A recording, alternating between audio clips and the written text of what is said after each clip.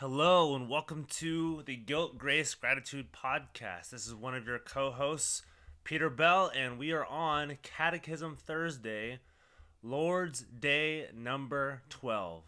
And real quick, pause this if you guys have not yet listened to Dr. David Van Drunen of Westminster Seminary, California, speaking on two kingdoms on Monday. So hopefully you guys can listen to that. I want to wish you guys a Merry Christmas before we move on to this episode. So make sure you guys listen to that, and let's go. We have question and answers 31 and 32 today. So question 31. Why is he called Christ, that is, anointed? Answer. Because he has been ordained by God the Father and anointed with the Holy Spirit to be our chief prophet and teacher, who has fully revealed to us the secret counsel and will of God concerning our redemption, our only high priest, who by the one sacrifice of his body has redeemed us, and who continually intercedes for us before the Father and our eternal King, who governs us by his word and spirit, and who defends and preserves us in the redemption obtained for us. So Ursinus moves on to his exposition of question answer 31. He says, Christ is both prophet, priest, and king, as the answer describes, because prophets, priests, and kings were anciently anointed, and by which was signified both an ordination to the office and also conferring of those gifts which were necessary for the proper discharge for the duties thereby imposed. He is called anointed, or Christ, on account of these three, so that these parts of the office of the mediator are expressed in the one title of the Messiah, the Christ, the anointed. So to summarize, Messiah or anointed makes all of those three offices into one. It combines these three offices into one. Then he says, there are four questions. First, what is the anointing of Christ? Second, what is the prophetical office of Christ? Third, what is the priestly office of Christ? And fourth, what is the kingdom office of Christ? So first question, what is the anointing of Christ?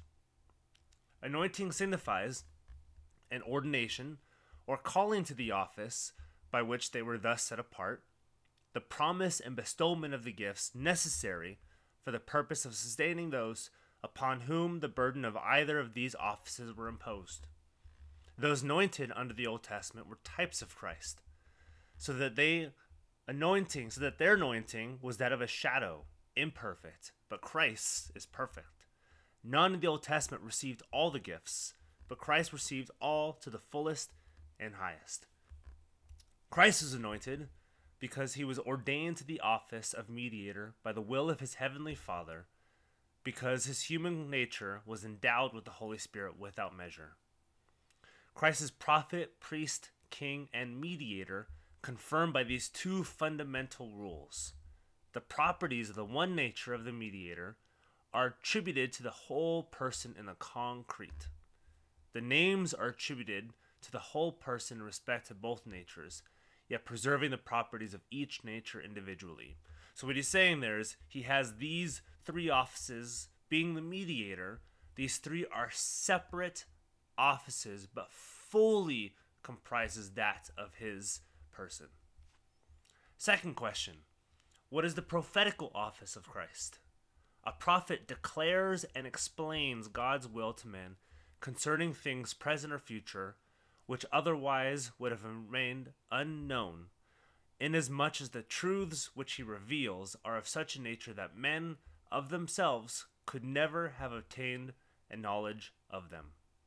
The prophetical office of Christ is to reveal God and his whole will to angels and men, and proclaim the law and keep it free from errors and corruptions of men, to institute and preserve the ministry of the gospel.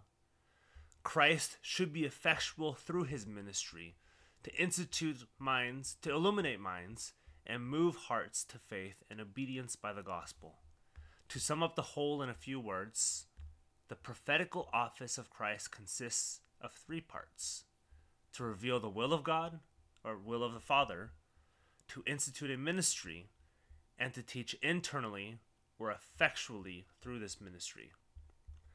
And then Christ is different from all other prophets because Christ is the Son of God, the Lord of all, and prophets are only men. Christ brought forth the word from the Father to men. Other prophets and apostles are called and sent by Christ. The prophetical wisdom of Christ is infinite. Christ is the fountain of truth. Other prophets merely proclaim and reveal what they receive from Christ. Christ preaches effectually through his own external ministry. Other prophets are instruments which Christ employs. The doctrine of Christ is clearer and more complete than Moses and other prophets. Christ had authority of himself. Others have their authority from Christ. Then the third question: what is the priestly office of Christ? A priest in general is a person anointed or appointed by God for the purpose of offering oblations and sacrifices, for interceding and teaching others.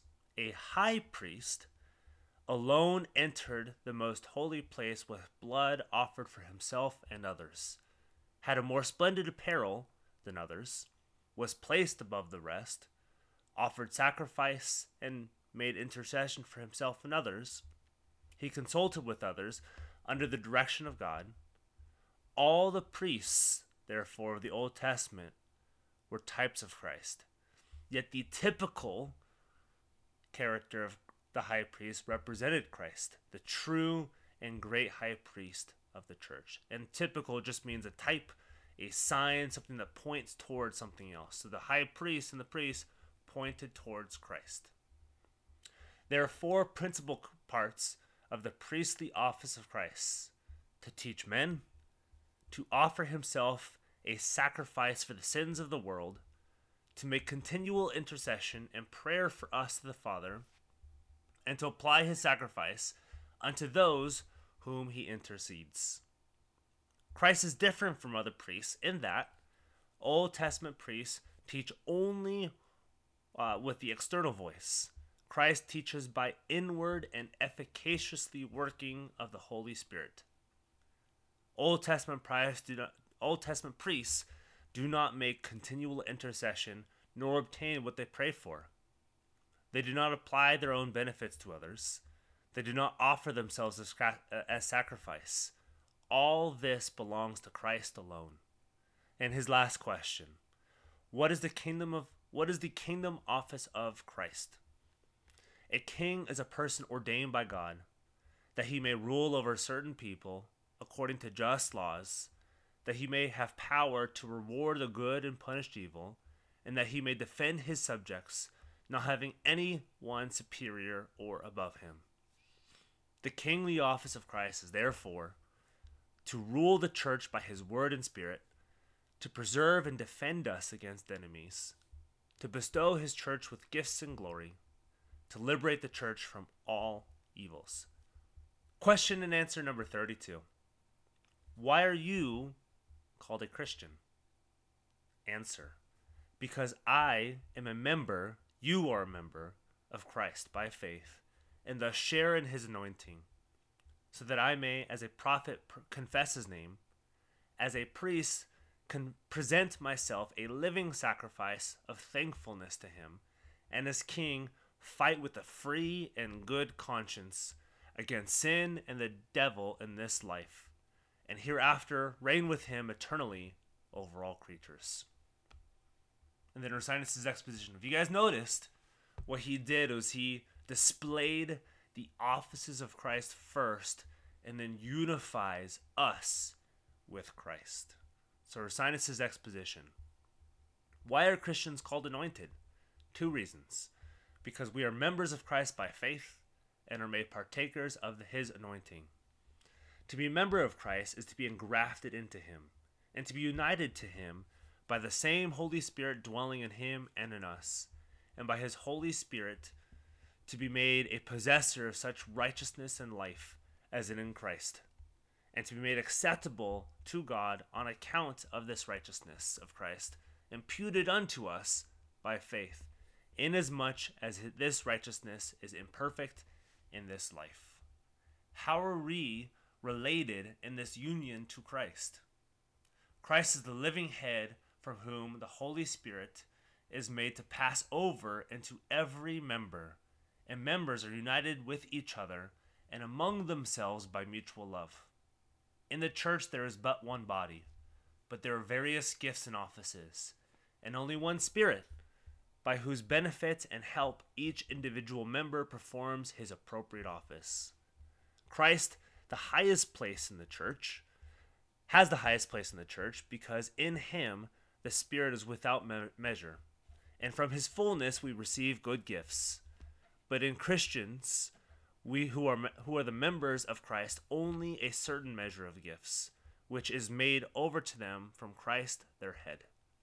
Christ is our head in three respects: in respect to the perfection of his person, in the dignity and order, glory and majesty which he declares himself to be King, Lord, and heir of all things, in respect to his office. We are members of Christ in three respects: because by faith and the Holy Spirit we are joined with him, because we are quickened and governed by Christ and drawn from him, because there are various powers and functions as members of the church, so different gifts and offices as members in Christ. Our prophetical office is rightly to know God and his will, that everyone in his place and degree profess the same. Our priesthood is to teach others, to call upon God, having a correct knowledge of him, to render proper gratitude, worship, and obedience in God. Christ communicates his priestly office to us by accomplishing and bringing to pass that we offer these above sacrifices of thanksgiving, by causing them to be acceptable and pleasing to God. The sacrifice of Christ differs from that of the Old Testament in Christ offered up a sacrifice of thanksgiving and propitiation. The sacrifice of Christ was perfect. The sacrifice of Christ is meritorious in itself. The kingly office of Christians is to oppose and overcome by faith the devil, world, and all enemies, to subdue all enemies. We are kings because we are lords over all creatures in Christ, because we conquer all enemies through faith in Christ. And Christ's kingship differs in that the kingdom of Christ is hereditary because he's the natural son of God. We are adopted. He alone is king over all creatures, and especially the church. Christ conquers his enemies through his own power. Christ rules the world by the scepter of his Spirit and word, restoring in us his image which was lost. This doctrine is of great importance, one, for our consolation, and two, for admonition and exhortation. Thanks again for joining us for Catechism Thursday, number 12, for the Guilt, Grace, Gratitude podcast. Again, if you guys have not yet listened to Monday's podcast on the two kingdoms with Dr. David Van Drunen, please go listen to that.